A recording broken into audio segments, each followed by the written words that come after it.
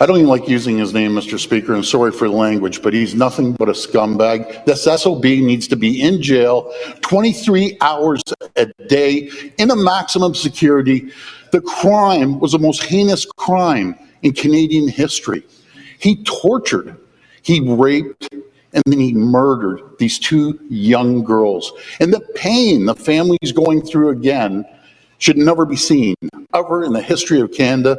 When we sentence someone to life sentences, that means a life sentence.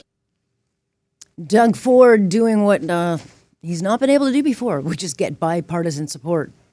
Pretty much saying what a lot of us think, and that is demanding Paul Bernardo be sent back to maximum security. And hey, if he's left alone in general population, oh well.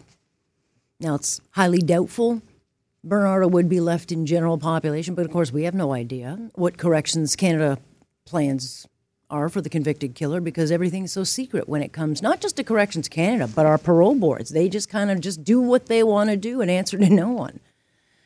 And this secret transfer certainly has been met with universal condemnation. And so what happens next? Certainly for those who have had their lives torn apart by violent crime, they say, look, this is nothing new. So maybe by the high-profile transfer of Bernardo, maybe this now sheds light on how often this is happening, and will we get some change?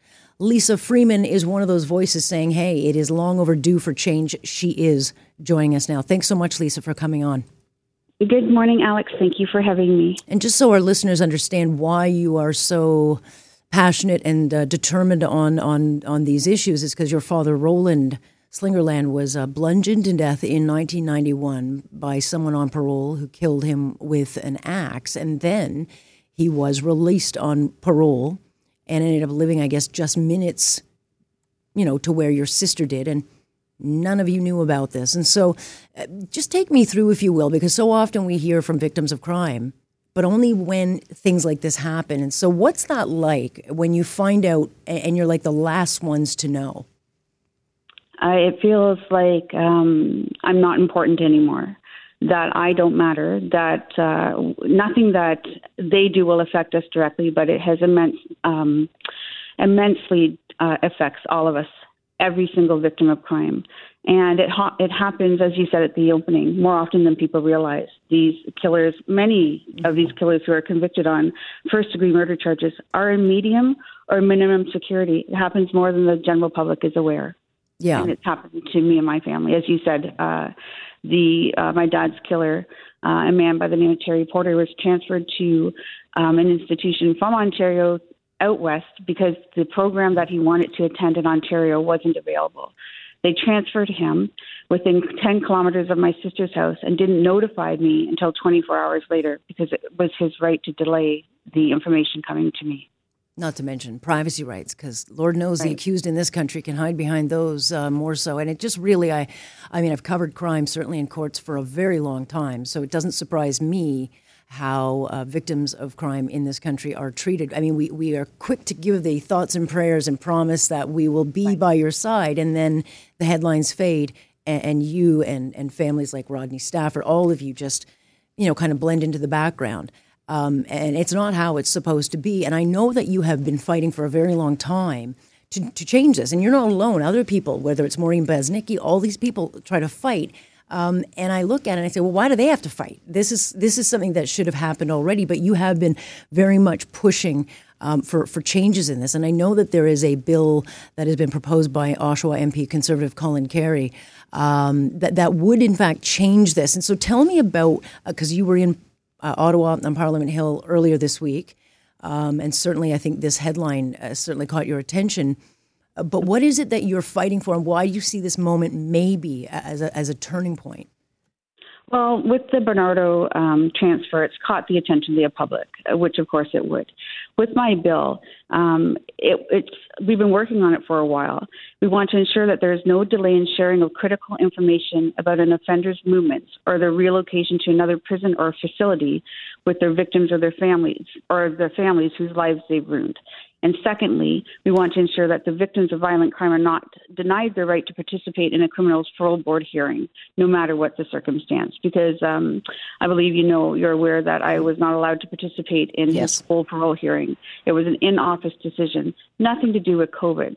They simply denied my participation because they could.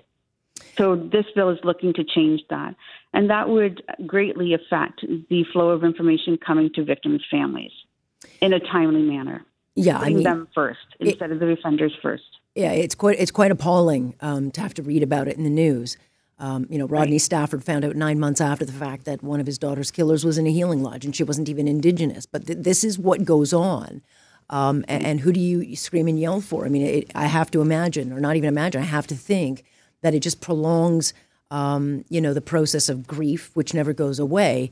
But it's hard to think that, what people like you go through after the fact, when all you do, your whole life is uprooted and upended, and you're left to fight for things that you think in this country would just be a non-starter. Right. And I always say that victims of crime, we're busy. We're busy grieving. We're trying to put together our lives, trying to, try to make a life for ourselves outside of this crime.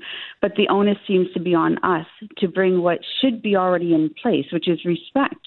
And respect for the rights of victims of crime should already be there.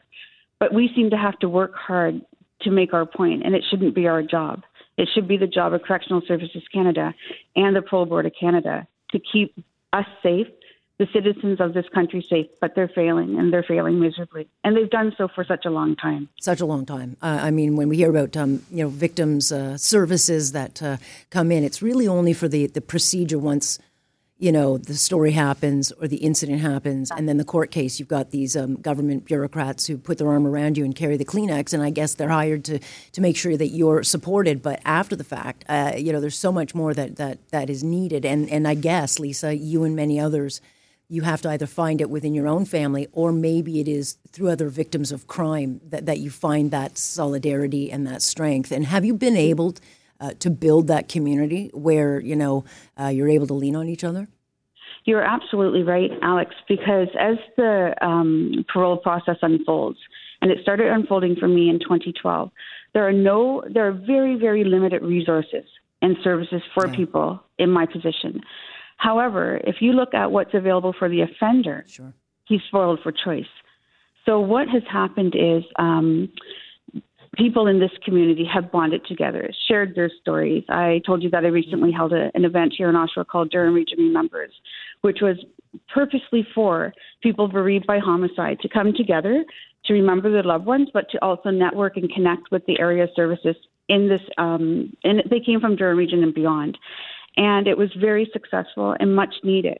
But again, that's not the government doing that. That's me, a private citizen, putting that together. Successful, but really it shouldn't be my job to do this kind of thing. I'm happy to do it though, because it was exactly how I envisioned, and we will have another one next year and every year to continue. But my hope is that it would be bigger, but as well, my hope is that somewhere in the government they would have something like what offenders have. For their services, for their needs. We're completely forgotten. Yeah, no question about it. And I've seen it with my own eyes. And there will be those who say, look, medium and max, they're not really different. They're not going to get out. And I always say that's not the point. It's very, very deeply personal in getting justice, that when you are told they'll be in prison for life, and in this country we just don't have that kind of life is not life. But certainly it matters. It matters to those who are left behind, because you want justice. It's all you've got. It's the only fight you've got left for your dad, Roland. The only thing you have. The Canadian justice system and the parole systems use words to imply severity or to imply punishment. And to the passing observer, it sounds very harsh. Life in prison, no parole for 25 years. But at the 22-year mark, my dad's killer was out doing community service. That's not what was reflected when the sentence was handed down. This happens time and time again. Yeah. So again, this bill, truth in sentencing, if this is what you're saying, you need to mean it. It needs to have some credibility. Yeah, well, no question about it. So I know that this bill, this private member's bill, is in second reading. How do people find, Lisa, more information about it? You can go on to Mr. Carey's website, Colin Carey Oshawa. You can Google me, Lisa Freeman Oshawa. It's all over the place. And it got a lot of support yesterday in Parliament, and I'm very pleased, very pleased. So fingers crossed it'll go through because it will make a big difference.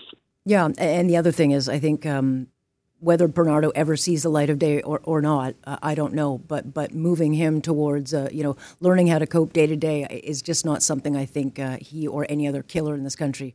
A lot of people would say they just don't deserve that. So, and I truly think that people who purposely take the life of innocent people, I truly don't think they can be rehabilitated. I certainly don't think that for Mr. Bernardo or for my father's killer and for so many out there. But again, as I said, this is the norm. People in my position, we know this happens all the time. It's good that the public is more aware of it now too. Well, I don't think a lot of people like it, but I think they are finally learning that this is the reality. And Lisa, I will thank you for your time and for your fight, and we'll keep following it. Thank you so much, Alex. There is Lisa Freeman. And if you want more information, it is Oshawa MP Conservative Colin Carey who is sponsoring this bill. But again, this is basic. It's basic. Hi, Miss Freeman. The man that killed your father is going to be moved. Okay, it's just basic. If we can't even offer basics, then we have completely lost our way. I hope that is not the case, but it does get very frustrating.